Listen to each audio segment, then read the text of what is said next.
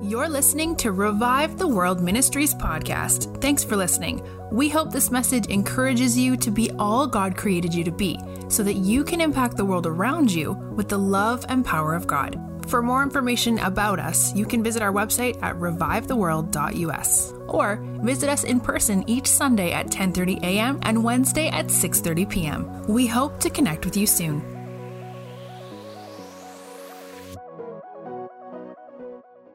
Thank you, guys. I'm grateful. If you don't know why we do things like that, it's not because they're trying to help me with self-confidence or insecurity, but we're creating a culture intentionally in cultures. Have you ever heard the phrase that worlds are created with your words? And what we demonstrate will be what we're demonstrating is the culture that we're carrying. And so by demonstrating honor for particular individuals, we are demonstrating that we are to honor all people, as it says in the Bible. Everybody has the same value, and Jesus applied it to them. And so when we do that, we're showing you that we're being intentional of what honor looks like, and it's the highway by which all things in the kingdom flow. It's wrapped in love, but it is not just saying nice things about people, but it's actually seeing them as Jesus sees them. And when I see them as he sees them, I will empower them. I've heard things recently that I think that one of the greatest tragedies of the church world is that we point out things that are fact, that are happening, that actually have no power to change people, right? Instead of releasing hope. And so then I just state a fact, which is anybody has eyes to see facts, right? They're the lowest form of truth, and they'll never change our lives. Yeah. And so why am I going to spend my time just releasing facts and statistics, right? Because I've heard that 100% of statistics are made up.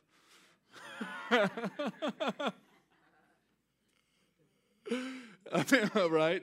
They're probably all have a measure of truth to them, but mostly aren't. And so my responsibility, our responsibility as leaders, pastors, as Christians, is to release hope to a generation who is hopeless, right? It's not to release to them fact of things that will not do them any good, or to point out what other Christians are doing wrong or what they're not, that's not our responsibility. In these little intentional acts that God is teaching us of honoring a speaker, not just me, anybody that comes up. And I'm getting ready to honor two of our favorite and valued people that are here. But it's showing that this is what we're created to do. Not just on Sunday morning, but every day of my life, I am created. You're created to empower people, right? We're created to be powerful and raise up powerful people because everybody in Christ is powerful, right? I mean, come on. He's the creator of this whole thing. Like he holds the galaxies in the span of his hand. I mean, like he's definitely powerful. And if he lives on the inside of you and I, then we're supposed to be powerful people. All right? And if I'm a Christian and I'm not a powerful person, and we get around somebody who knows who they are and who will disciple me in truth and will raise me up as a powerful person. It doesn't mean that we don't point out things that are wrong in people's lives at times, but they're always with hope attached to them. You shouldn't be doing this because it's not who you are. Look, this is, and so it's always with hope attached to it out of relationship, not just on Facebook. That's a terrible way to confront things that are wrong. And so we're doing these things intentionally to create a culture. It's not just church on Sunday. It's like God is creating culture. We always say that whatever culture is on the inside of me will be the culture that I create around me. I'll never create a culture in my household, in my place of work, in my friendships and relationships that I don't have on the inside of me. It's impossible, right? I can only fake it for so long. And then you get very tired, yes. And so I want to honor two of our, now one of them is on leadership, and the other one is definitely by all means a leader. But Linda and Joe, will you stand up? It's your birthdays, and we just want to celebrate you.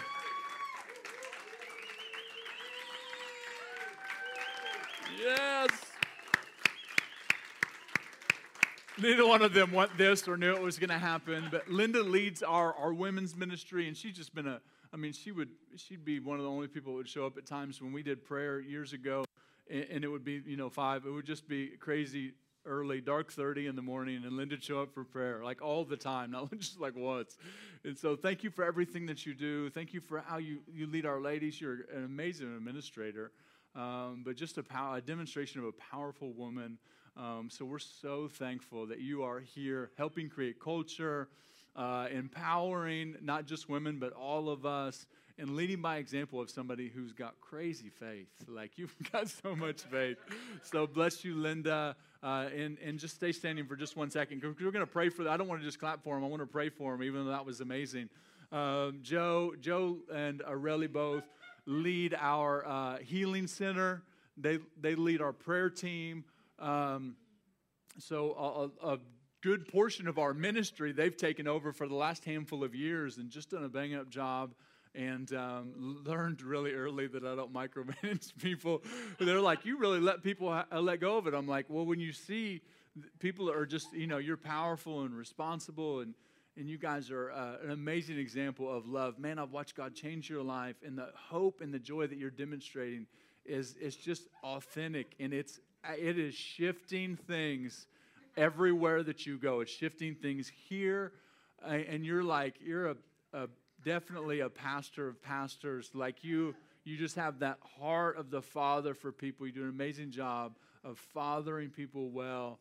And man, thank you so much for just laying your life. Both of you, thank you for laying your lives down for the gospel. If you would reach your hand towards them, we just want to pray and bless them and pray that Holy Spirit just get them real good. And that's my prayer. Holy Spirit, get them real good. On their birthday, we pray that they would have encounters that would take them deeper, that would shift even more of their heart posture in a greater way to increase the capacity that they already have, which is ginormous, but that it would get even bigger. You give them a whole nother tank to hold love, to release love, because they've definitely been faithful in the measure that they've been given. So I bless them both right now. We bless them as a Revive the World family. We bless them. We say, more God, more God. We pray your glory come upon them, that heavy, weighty kabod stuff that just causes you to sink down in your seat and forget where you're at and wreck you real good. So we pray all day they would feel and experience the celebration of heaven over them. In Jesus' name, amen. Oh, my gosh. It just so happened that not only are their birthdays on the same day, it landed on a Sunday. And so, my. He's good, isn't he?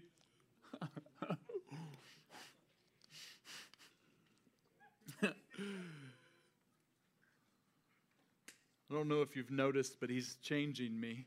And I told Aaron, I was like, I think I'm going to run a few laps before I come inside just to tone it down a little.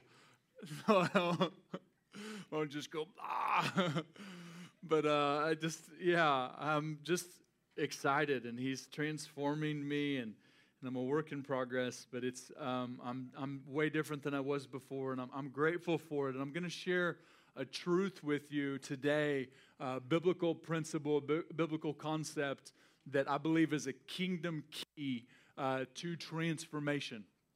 There's so many times that I've heard the message of, and I heard it early on in my Christianity, where I received the gospel. I was in an 8x10 room where they told me what to do, what I could do, what I couldn't do. That's what rebellion gets you, right? You're like, nobody's going to tell me what to do, and then you end up in somewhere where everybody tells you what to do. When to do it, how to do it, where to do it, and if you don't, they put you in a smaller room. That's why, shut down COVID, I was like, this is terrible. I'm like, this is actually way better than than some things I've experienced. I get to be with my amazing wife and my amazing mom-in-law and have family time. But in those years, and I've heard it since, sometimes not very much in the recent years, but I heard the gospel message with the altar call, do you know will you go if you die tonight? Do you know where you're going to be if you die tonight? That's a valid question for salvation, right? But I would follow it up with a question of what am I supposed to do if I live for another 50 years, right? Because if all I know is that I escaped hell, I will have salvation. But if I don't know that God actually is empowering me to be someone, to actually do something from a place of intimacy out of the deep, ginormous place of his heart to demonstrate to the world what he looks like through signs, wonders, miracles, encouragement, giving, practical things, spending time with people, all that. If I don't know that, I'll live out of a place that I just believe that I escaped hell, and I'll never know that I was created actually to be someone different than what I was before. Right? So it's a valid question with not enough information or biblical truth to actually change my life. And so I want to make sure that I always give all of the truth, because people's first encounter with the gospel will be their reference point of who God is and who they're supposed to be. It's really important that I show them who he is through the encounters that they have. We were in the mall yesterday, and we're doing outreach, and we go into this particular store. Donnie and I are there, and, we're actually shopping. If you're going outreach in the mall, you might want to, you could go in a store, buy something, support local business, do the practical. That's important, right? Especially in these times where businesses have been struggling. And so we were in this particular shoe store. I'll leave unnamed because we have a shared love for shoes. And it's just a good place to be. He's like, well, you want to go in this shoe store? And I'm like, that's not, it goes without saying, bro. Let's go.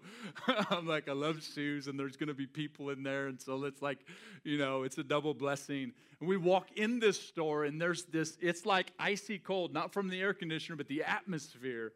And I'm like, and sometimes I can not know what's going on in the world around me. Not in the sense of being oblivious, but I'm just not focusing on the news. I'm not focusing on the information or the facts that are happening. I'm focusing on this one thing that I'm going to talk about today.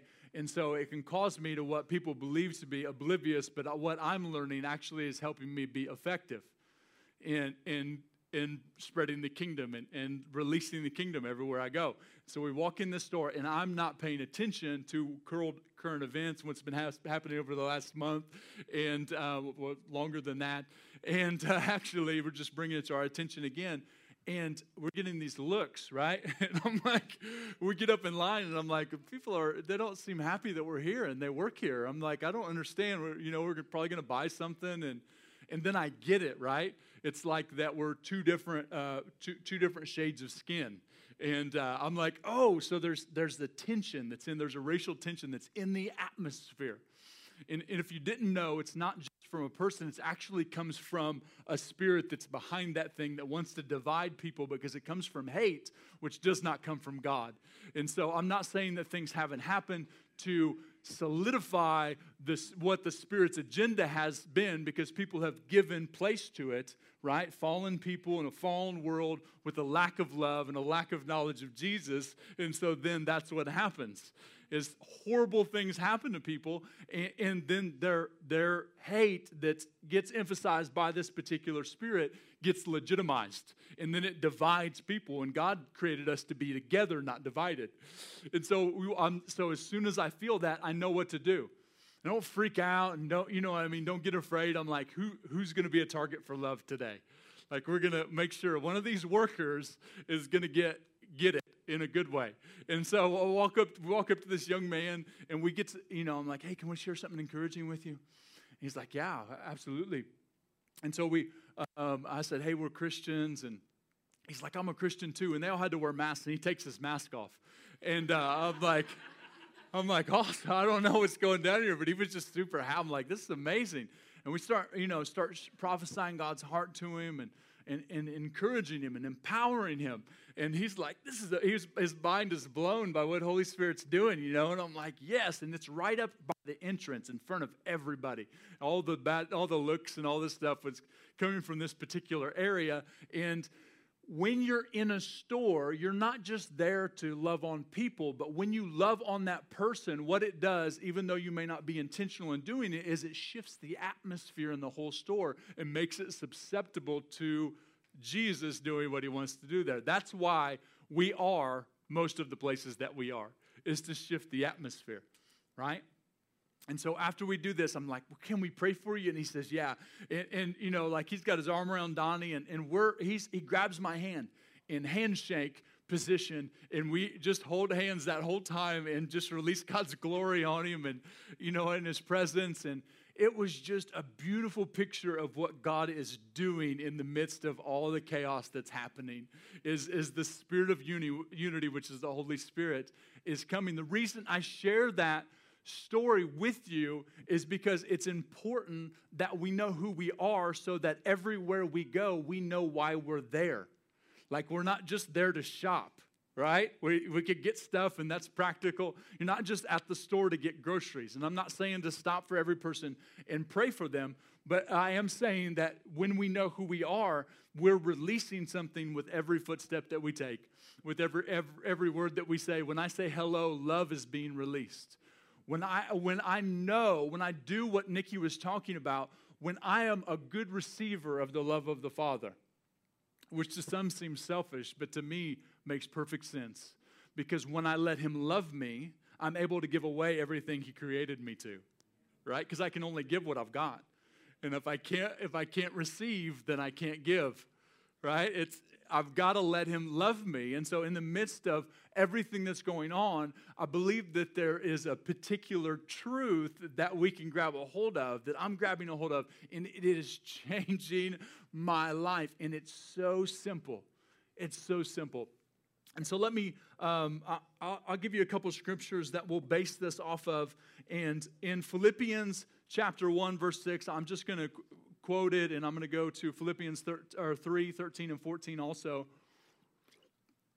And I'll quote it, and you guys can write it down or look it over, make sure I'm giving you accurate truth. But Paul says some things that I believe can help us in our journey of transformation. Because you and I weren't created to be the people that we were before Jesus. Like that wasn't who we were supposed to be. Everything that we did out of, we're learning this, right? We have been out of a nature that is actually contrary to the will of the Father for our lives. It's contrary to everything that he actually intended for us, because he never wanted the fall of man. It wasn't like he was devising this messed up plan where he knew this was going to happen, and then I'll be on a rescue mission, and then everybody will think I'm amazing. But it wasn't his intention. But love gives you a choice. Love gives you a choice, and so love gave Adam and Eve a choice, and they made the wrong choice, but he knew that they were going to, and a good father had already devised plan A of what Adam and Eve would do wrong, and so then he sends Jesus, in comes Jesus, so that we can have a demonstration of what the Father looks like, and have a role model, and have a big brother, and have a Lord and Savior, and have all the things that we need in our life, and he can show us how we were created to actually live, which is in our new nature and our identity as sons and daughters. And so these particular truths, I believe that Paul had grabbed a hold of. I mean, if you look at Paul's conversion in and of itself was miraculous, because you see a guy who consented to murder, who persecuted the church, and in one encounter, his life is forever changed. And so I not only because he wrote the Bible, but because of the demonstration of his life, I'm paying close attention to these things that he writes, right? It's truth, and it can help me. And I'm pulling keys out of scriptures that I read over before and really didn't pay close attention to them. And Paul says something that I've quoted in Philippians 1:6 for a long time, and it's this: being confident of this very thing, that he who has begun a good work in you will complete it till the day of Christ Jesus. So that would be easy for me to be under the misconception that God is going to do all of the work and that I can just sit back on the couch and live my life as normal and not be actively involved in the transformation process, which would not be the truth, right? Because we were created for relationship. We learn what healthy relationship is by having intimacy or active relationship with the Father. That teaches me not that God is incapable of changing me without me being involved in the process. I'm not saying that.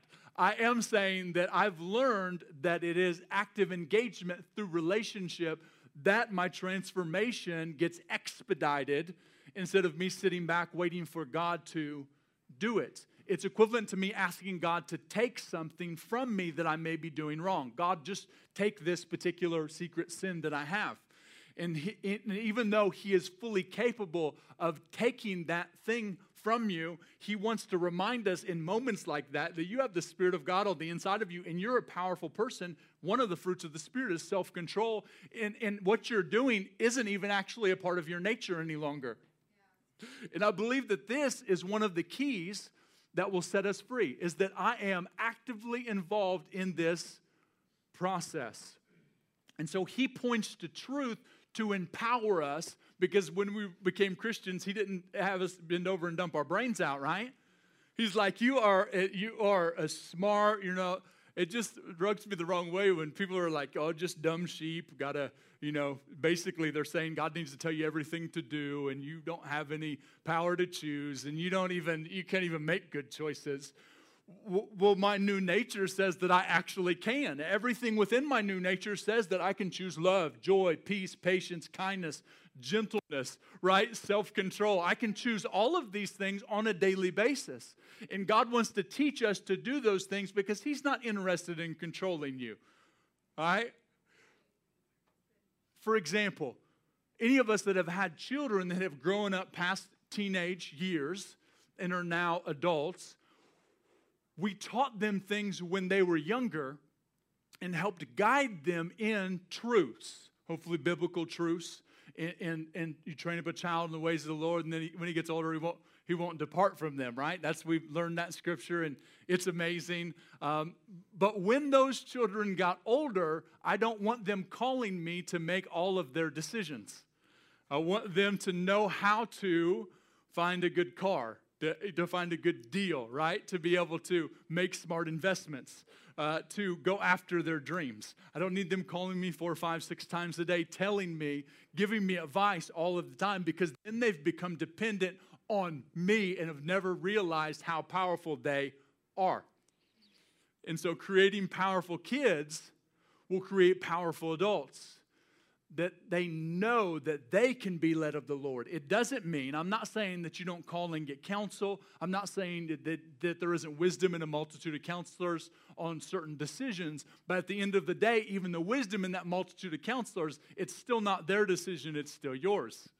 And so then you get to the privilege of getting to decide, the power of choosing. And when we raise up a generation of people who realize that they actually are powerful, that they can make good decisions because they're made anew in Christ Jesus and they have the Spirit of God, we'll see people making powerful choices, right? Oh, it's good. And so in Philippians chapter 3, verses 13 and 14, Paul says, I love this chapter early on. Brian Cannon helped me memorize this chapter. I just over and over again, and sometimes when you're memorizing scripture, you have no idea why. You're like, I don't know. Back then it was probably just see if I could do it, right? I was just shocked I could remember anything.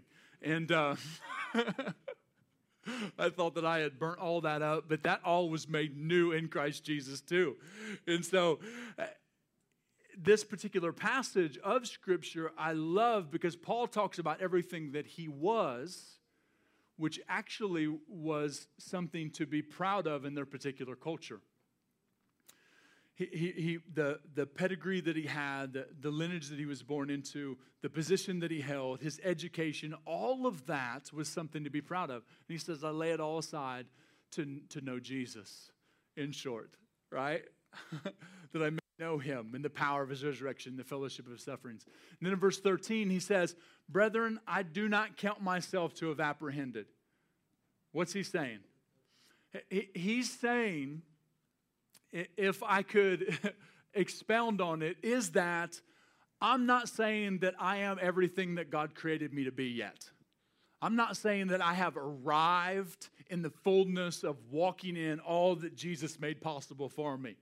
So he is admitting that, even though he could brag on his accomplishments, he chooses to point out weakness in his life to give hope to us of showing us that it is actually a transformation process. Doesn't have to be a long process, but it is a process. And so even though I know God can zap you in a moment, I'm just not experiencing that in a lot of the people's lives that I'm discipling or the people that I know. And so then we put in practical principles of discipleship and then still have the expectation that God can do whatever he wants, right?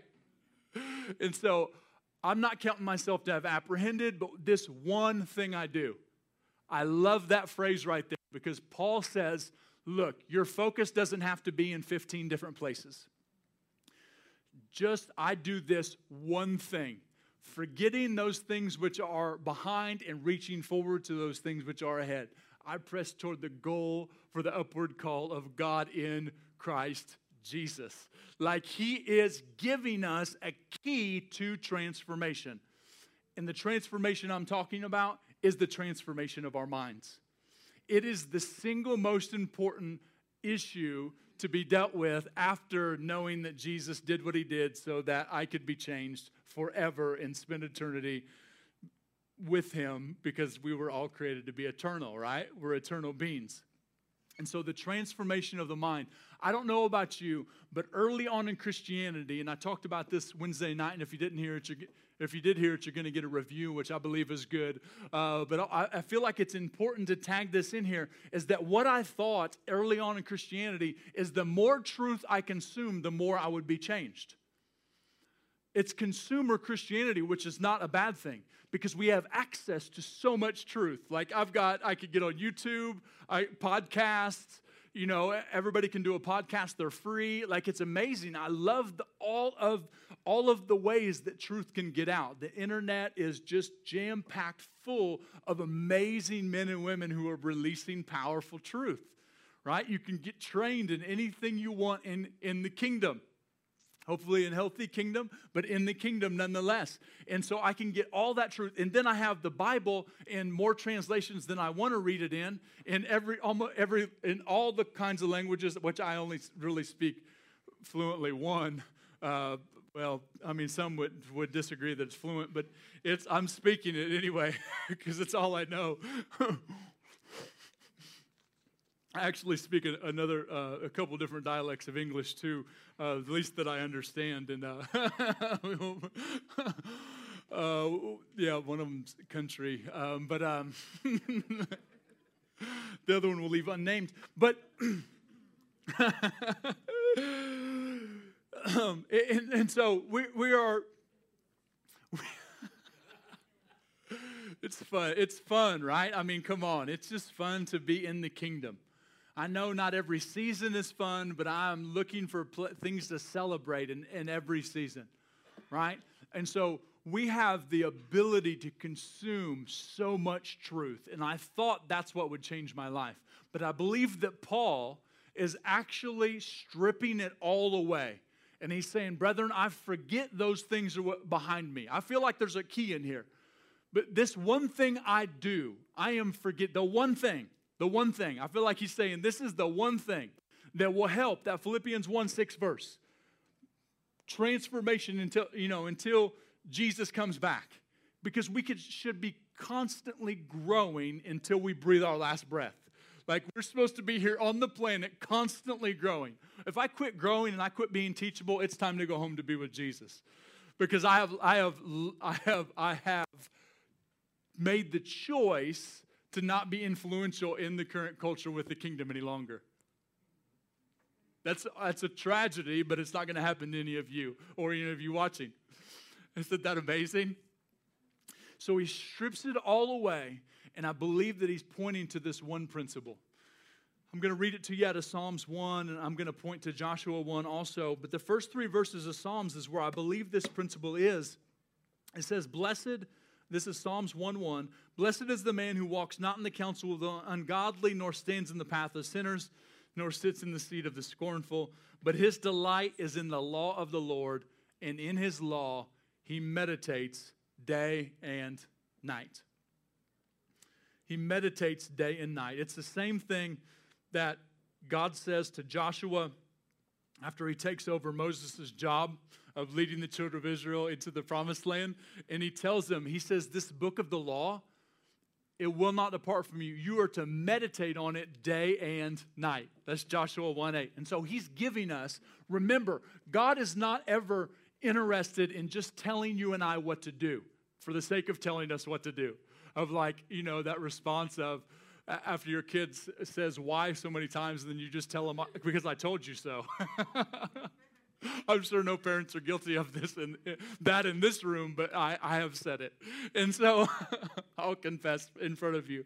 But he's not like that. There's always an amazing reason to bring transformation to the life of the person he's telling the truth to.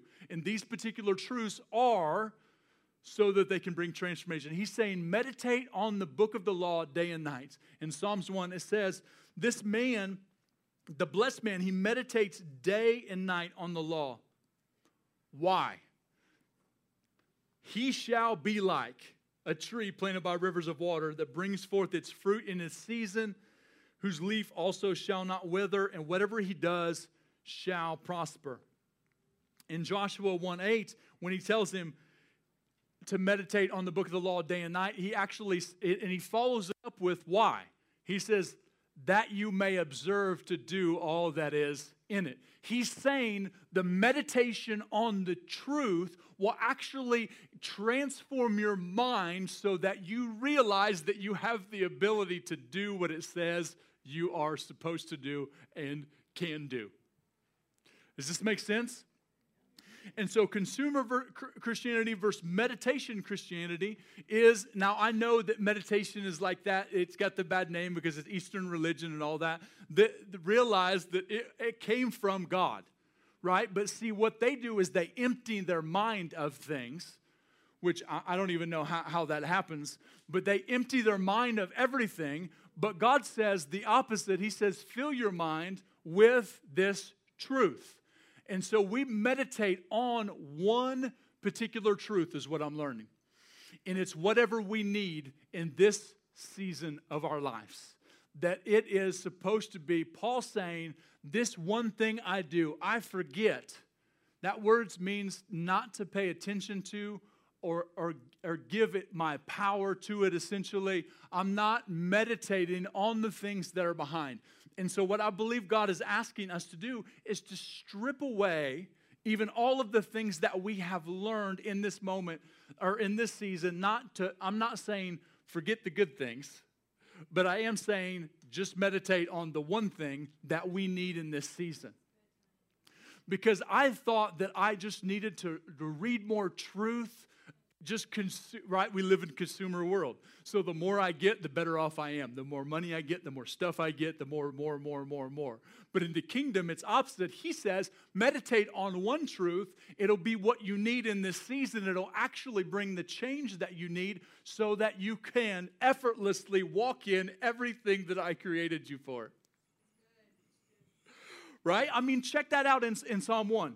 He says, he meditates on the law day and night so that he shall be like a tree that's planted by the rivers of water. Right? A tree that's planted by, it says in Revelation that there's a river that flows from the throne of God. We always say we want to be in the river, right? Where do the roots of that tree go? In the river. What were we created to do in every season? Be fruitful, right? There's no season that you and I were created not to produce fruit in. It doesn't matter how hard it is. It doesn't matter what we're going through. I'm not being insensitive to tough times. I'm just telling us, myself too, that we weren't created not to bear fruit in any particular season. Just because it may seem like it's dry, when I meditate on truth, it's impossible for me to have a dry season because I'm planted by the river of God. Its leaf shall not wither, but whatever he does shall prosper. In 2 John, is it 2 John? Yeah, 3 John 2. John prays, beloved, I pray that you may prosper in all things and be in health, just as your soul prospers. What if John was talking about this? What if he was pointing back to a key of us actually prospering spirit, soul, and body? What if he was saying, I'm not talking about natural prosperity, even though I'm good with all that, right? Because it takes the kingdom, it takes money to advance the kingdom. But I'm talking about us coming into the fullness of who we are. Because for far too long, we've believed that I'm just saved in my spirit, in my soul, I'm just going to have to work it out. And then my body is just bad altogether and should actually be, it's corrupt, it's terrible, my flesh is bad. This flesh, this physical flesh is not bad in and of itself, right? It was my soul that had desires that were opposed to actually the will of God, the mind of God, and the things of God. And so I was never created to be that way. So there has to be a key, there has to be truth that I can point you towards that says that I was never supposed to be like this. Because we weren't created to be sinners, even though that's what we became. Because we were born into sin, right? I admit that, right? We were born, you don't have to teach little kids to be bad. They just lie, they just hit each other, right? They're just manipulative, right? They cry and see if you're looking, and right? They like, come on, they're like squeezing another tear out. I mean, I know some of us may have done it when we were older too, but it's part of the human nature. It's the fallen nature of man. And God always wanted us to be opposite of that. He wanted to give us a divine nature so that we could live out of everything we were created to be. It was His plan. So there has to be a way for all of that to change. Because the gospel that says I'm just supposed to relocate when I die is not enough to change the world. Right? Because if it can't change me, it can't change the world. I've said this before, and bear with me while I say it, but if the whole world said yes to Jesus tonight, the world wouldn't change.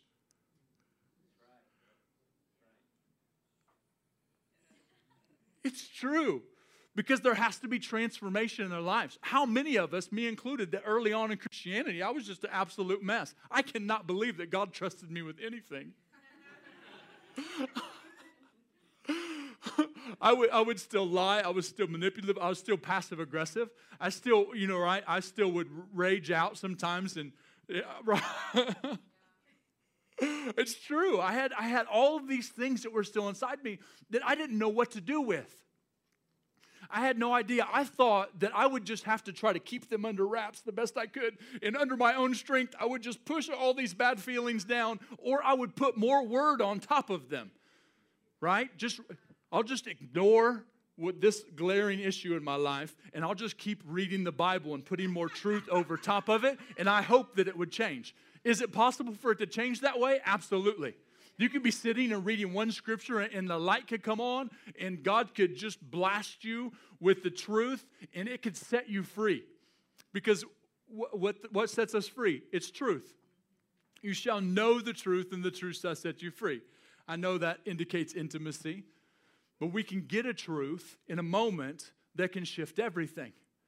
But I'm telling you that consumer Christianity is what I was brought up in, and it did not change me. It did not change my issues. It did not change my character. And without there to be a key that we can give people, that we're using ourselves, because I can only give away what I've got, just like love.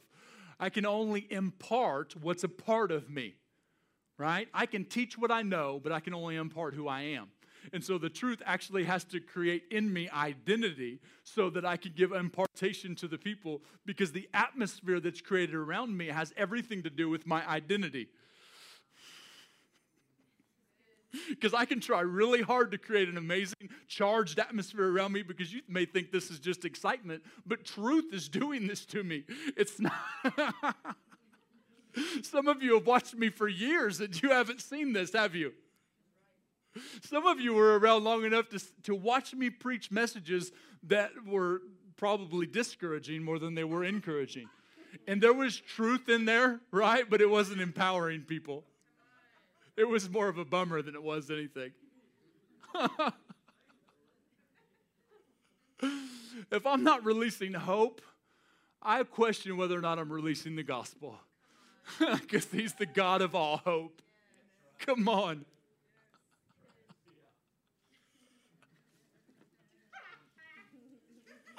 He's so good. It's the before and after of meditation on the truth, right?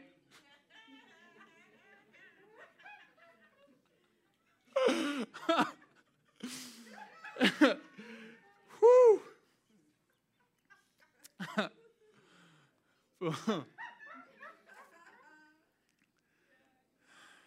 little inebriated up here in the love, right? If we ain't having fun, we probably ain't doing church right.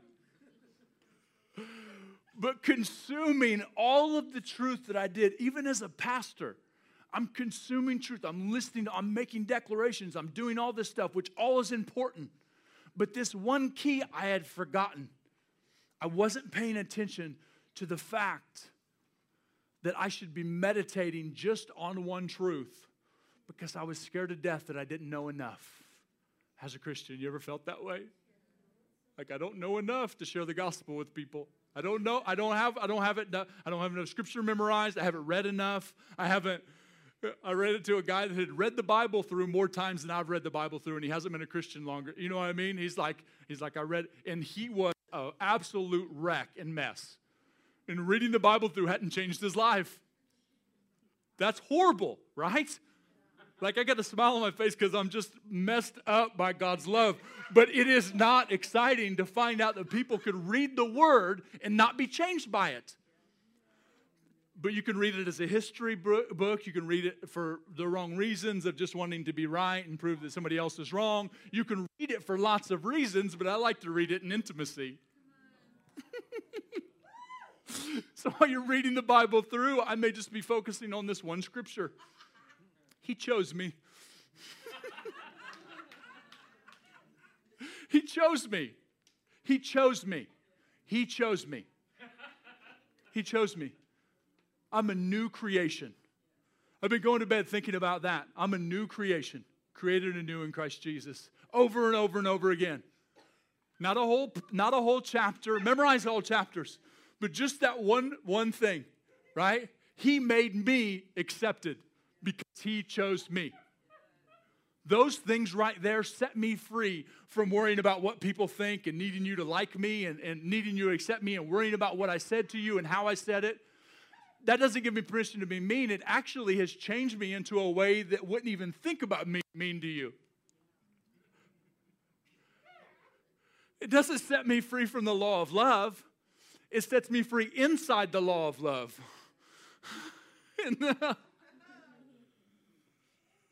How many of us know that you don't, what if I just gave somebody one truth? Just meditate on this. When you get saved, what do? We point them to the book of John. Okay, go ahead, read. Find out who Jesus is. Do all that. But every night before you go to bed, and every morning when you wake up, meditate on this one truth. Therefore, if anyone be in Christ Jesus, they're a new creation. Old things have passed away. All things have become new. You're like, how's that possible? Look at 1 Peter 1:23. It says, now that you've been born again of incorruptible seed. We're all old enough to know where babies come from, right? And so there's a seed. Come on. I don't have to go any further, right? Like, I didn't pay attention in health class, but I got that. We were all born of seed. And in this scripture, it says you were born of incorruptible seed, which means it was divine seed. It was Holy Spirit seed. It was immaculate conception in a moment that happened at our new birth. We were born again, which means there had to have been a seed so that there could be a son. And then when there's a son, there's a brand new person. And so you and I are created new in Christ Jesus. It wasn't a fixer-upper. It was like a whole new tear it down, get rid of the foundation, like get the bulldozer in there, and we're making this whole thing new. Like we're putting a basement, remodeling this baby.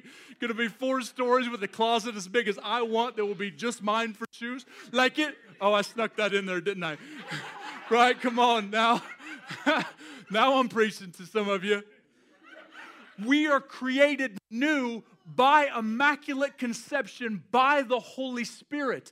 And when I meditate on that truth, it's not enough to read it. When I meditate on it, it actually rewires my brain so that it's the first thought that comes to my mind. And then what it does is it transforms me. Because Romans 12:2 says, don't be conformed to the world, but be transformed by the renewing of your mind, right? So transformation comes by me renewing my mind.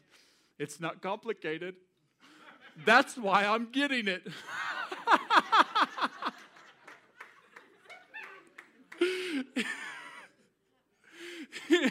It's true. Like, some of us are really grateful that the gospel's simple, aren't we? Come on. I'm really grateful that the gospel, because if it would have been some, you'd had to have really high education and I wouldn't have got there. But he made it simple so that we could digest the truth. Right? We digest the truth. And so I want to close with this. I don't want to close, actually. I just want to keep going.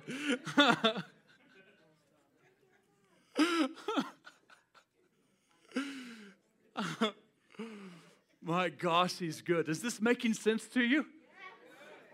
I know we're having fun, but in the midst of fun, before they do surgery, and like oral surgery or any kind of surgery, they give you laughing gas sometimes, or there's anesthesia that takes place.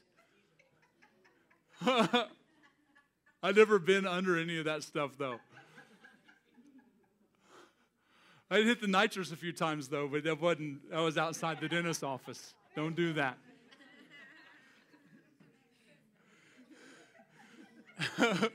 You know what? I was thinking when Samantha was, our amazing daughter was singing that song, that little part of Who's Laughing Now? I was thinking of how the devil had us, right? Had some of us just cornered, trapped in, imprisoned. And he may have been able to chuckle sometimes, right?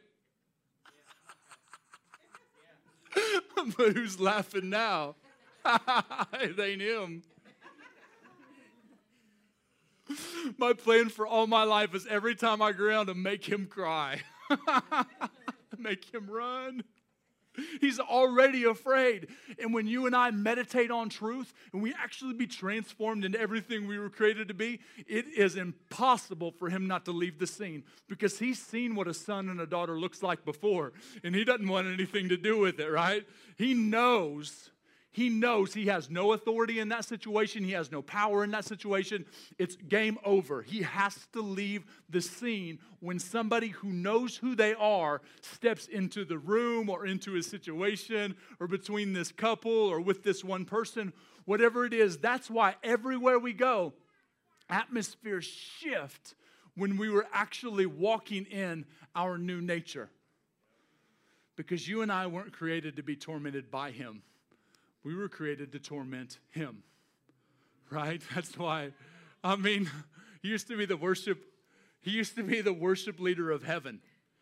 And what's God say? He says, I'm going to make a whole bunch of people who actually their whole life is worship to me. Come on. You can see Satan like, what are you going to do? Now you kicked me out of heaven. Who's going to lead worship? He picks up a handful of dirt. He's like, poof, poof. That's it. Now what? You got to be dumb to talk back to God anyway, but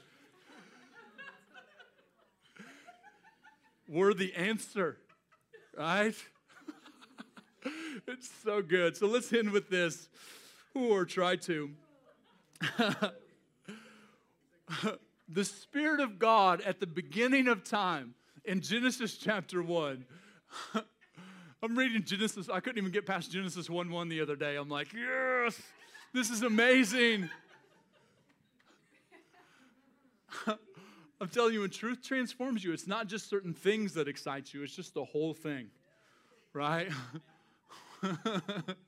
We're going shopping for, cabinet or what, we weren't backsplashes and tile and all this stuff. And we're excited about that. It's just life. You're excited about life. And I don't want to be insensitive to anybody that's going through anything tough, right? I realize that you're like, I don't have any excitement right now. And some of you to laugh even right now may be a big deal. And so I'm super proud of you to even entertain the opportunity entertain just laughing at all. For some of you, it's normal. But sometimes we can have the misconception that everything is going right in somebody's life. That's why they're excited or that's why they're happy. That's so not true. We can list off a bunch of things that could stress us out, freak us out, make us worry, all those things. But I'm forgetting those things that are behind, not just in the past, but those things that are in my peripheral vision that aren't intended to be my focus in this season.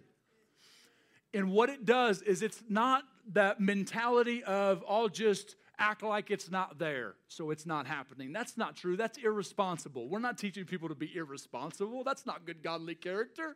That's like teaching you to pray 3 hours while you're at work in the bathroom. That's just robbing your company of money. That's like, pray while you work and let it make you a better worker and more effective. Right? Come on, that's the gospel. My example. And so I'm not denying that problems are there, but when I focus on the one thing that God wants me to focus on in this season, what it does is it causes me to be more effective in all those other situations. Because I see them from the perspective that I'm supposed to.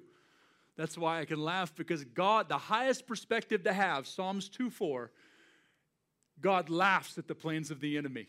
And so the highest perspective is the perspective of joy that says, no matter what you're bringing at me, I'm going to laugh about it. Because I know that it wasn't, no matter what season I'm in, it was never created. Life was never supposed to speak louder than truth in any season of my life. Right? I stole that from Dan Muller, but it's just good.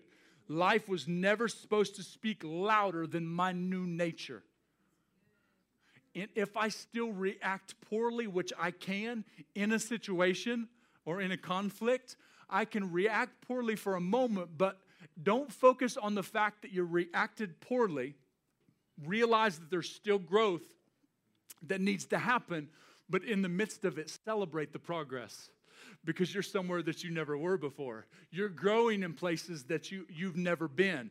Like, you're a powerful person. You're more joyful than you used to be. You have more peace than you did. There's situations that don't affect you that used to, right? You're free from things that you used to not be free from. You think different than you used to think, right? You're not afraid of things that you used to be afraid of. When you see somebody now, you think about praying for them, and some of you actually just like literally attack them with love. Those are things that you never did before. So celebrate progress, because that's what the Father does. He celebrates progress, not perfection. He's not looking for perfect. He's looking for relational people who will live out of intimacy and love well so that we can demonstrate what He looks like to the rest of the world. That's what He wants. Right? You can be intentional on just loving somebody and hugging them and see them healed and made whole in a moment. Whew, all right.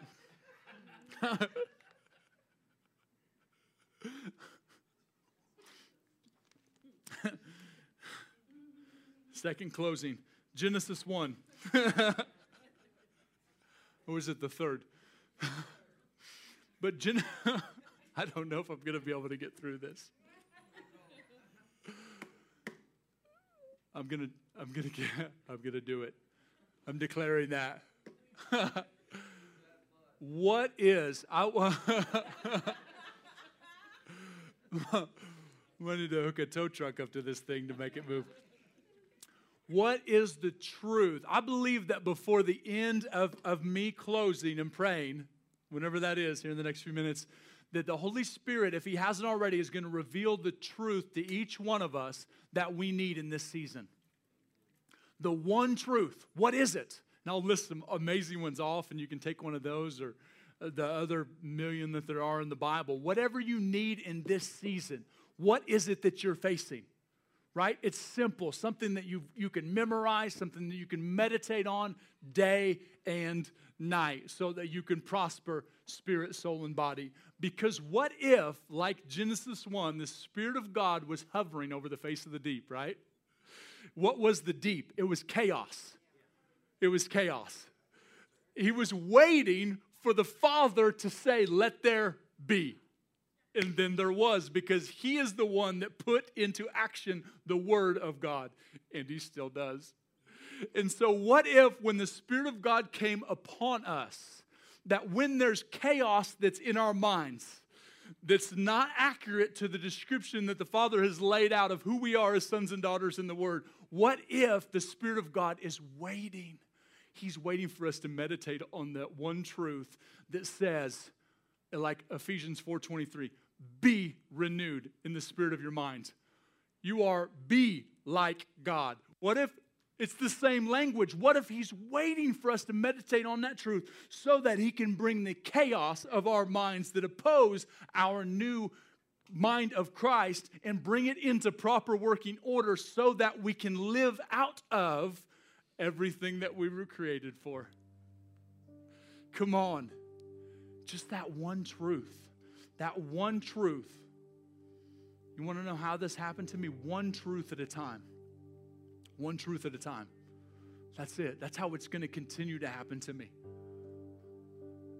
I'm just believing this isn't just a season of being excited about the Word and about what God's doing. This is a lifetime. Me and Jesus got something worked out already. I'm going to be old and gray, and they're going to be like, where'd that guy get all that energy? Meditating on truth. Meditating on truth. Because I can give you facts, I can give you my opinion in counsel and in preaching and teaching and all that stuff, and they'll never change you. I can give you truth, and the Spirit of God can move upon that, right? Because it's God-breathed, God-inspired, written by the hand of God. Everything in this 66-book love letter, it's God. It's all God. It's so good. So let me list off some of these as I get ready. If you want to go ahead and stand, and I'll close faster because of the mercy, the high mercy that I have.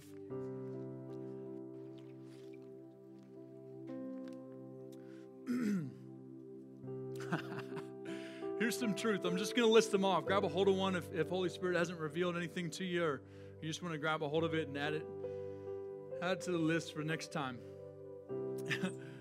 He loves me and he likes me. He loves me and he likes me. I've heard this phrase that's said about pastors. They said,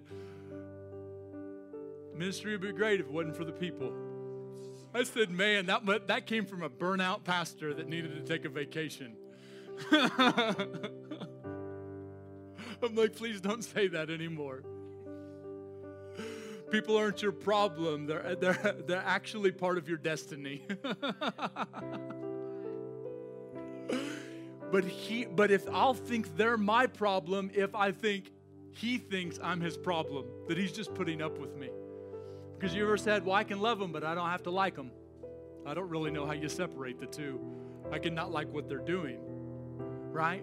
But he loves us, and he likes us. He loves being around you. He loves being with you, and he likes you. It's so good. He chose me. Come on. He chose me. I've been born again of incorruptible seed. Takes us back to the very whatever you want to talk about, my family, my lineage, my generational curses. That right there, that truth right there breaks all that. Incorruptible seed, I've been born of it. No longer blaming family and whatever I've been going through, right?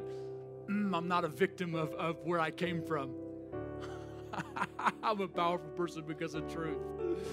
Come on, he made me accepted. If I'm scared of rejection, that truth right there. He made me accepted in the beloved. He did it, not me. Oh, I am a new creation. I'm a powerful person. I'm holy because he's holy. I have all I need because I have Jesus. He completes me. I'm God's masterpiece. I'm God's masterpiece. I am valuable. Valuable. Valuable. Man, he sings over me love songs. He gave everything for me. He's in love with me. I'm a child of God. I'm a son. I'm a daughter, whatever fits you. Any attribute that you need of your new nature. Any poor choice that you may be making or any sin that may be in your life, you go back to one of these truths, whatever it is, you can meditate on it. And then it doesn't come about, I'm going to stop doing this because I'm going to try harder. It actually, I'm going to be free from it because I was never created to do it in the first place. Come on. You are powerful people in Christ. We all are. And so, Father, I thank you that you're releasing truth right now. That you're releasing the specific truth that every person needs to meditate on, that we all need to meditate on in this season. Meditate on day and night. If we have to set an alarm or set a reminder in our phone or write it on Post-its or whatever it is that we need to do, help us, Holy Spirit, to choose to meditate on truth day and night. Thank you that in the midst of this, it's going to help us to not focus on the things in the peripheral, the things that are created to be distractions, the things that are sucking our time, the things that aren't empowering us. Thank you that you're helping us not to focus in on those, but you're helping us to meditate, focus on the one thing that we need to, whatever that is. Yeah, thank you that we are going to begin to acknowledge your presence more than problems. We're going to focus in on the presence more than the problem, which is going to help us to see the problem with your eyes and to bring godly wisdom, heaven's order, and the kingdom ultimately into every situation. Thank you that when every person in this room, every person that's watching online prays, things shift. The atmosphere shifts. Things are changing because they're releasing the kingdom that's on the inside of them. Thank you that the fear of what will or what won't happen is disintegrating under the weight of your perfect love. Yeah, thank you. Thank you for empowering every person in the room in their identity in this season in new ways, in deeper ways. And I just declare over them, this is going to be the best season of their lives, the most growth in their lives, the most intimacy in their lives. The fear of intimacy is no longer going to even be a thought in their minds, anybody that's struggling with that. But now it's going to be something that they run towards, run to. It's going to be the thing that they focus on the most. Thank you, Father. I just declare, world changers are watching this. World changers are in the room. They're changing the world by your love and power. So thank you. And what we started this with, and Nikki doing announcements, that was definitely by divine appointment and what she said. I thank you that every person is going to be able to let you love them just the way you want to. Yeah, thank you that we're going to take moments throughout our day and just say, here I am, Father. You can love on me. Here I am. You can love on me. And I thank you that as we do this, it's going to shift the way that we think. Not only making us better receivers of love, but people who release love effortlessly in every situation, in every area of our lives. In Jesus' name. Thank you, Father. Prayer team, you want to go ahead and come up. And I really feel like there's truth that's been released. If Holy Spirit released a truth to you that you need to meditate on this season, will you raise your hand just to help me to see anybody that got something? Come on. Okay. Good. If you didn't get something, you may already have something that you've been meditating on. Or maybe you'll get something in the next few minutes or sometime today. God's faithful to answer that. He is. Man. So if you need prayer for anything, you need healing, there's nothing off the table. Prayer line up here is always a smorgasbord of whatever people need. Don't leave the building with pain or something you're suffering through without somebody partnering with you in prayer. We just want you to know we're so grateful for you. We're grateful we get to be in your life, speak in your life, and that you would come today and just join in what God's doing all over the planet, right? Isn't it amazing? He's so good. So we celebrate you with heaven and pray that this week would just be off the charts as you meditate on truth of what it would do. For some people, it's going to crush disappointment. It really is. It's going to get rid of it. You're like, how do I get rid of this disappointment? Meditate on truth, and I can't focus on it. And it just destroys. It gets into that place that they sing about. I dance on it. And start singing, who's laughing now? Come on. Thank you, Jesus. So if you don't need prayer, please say hi to somebody that you don't know. Introduce yourself so you can get to know somebody that you never met before. And we pray that you guys enjoy the rest of your day.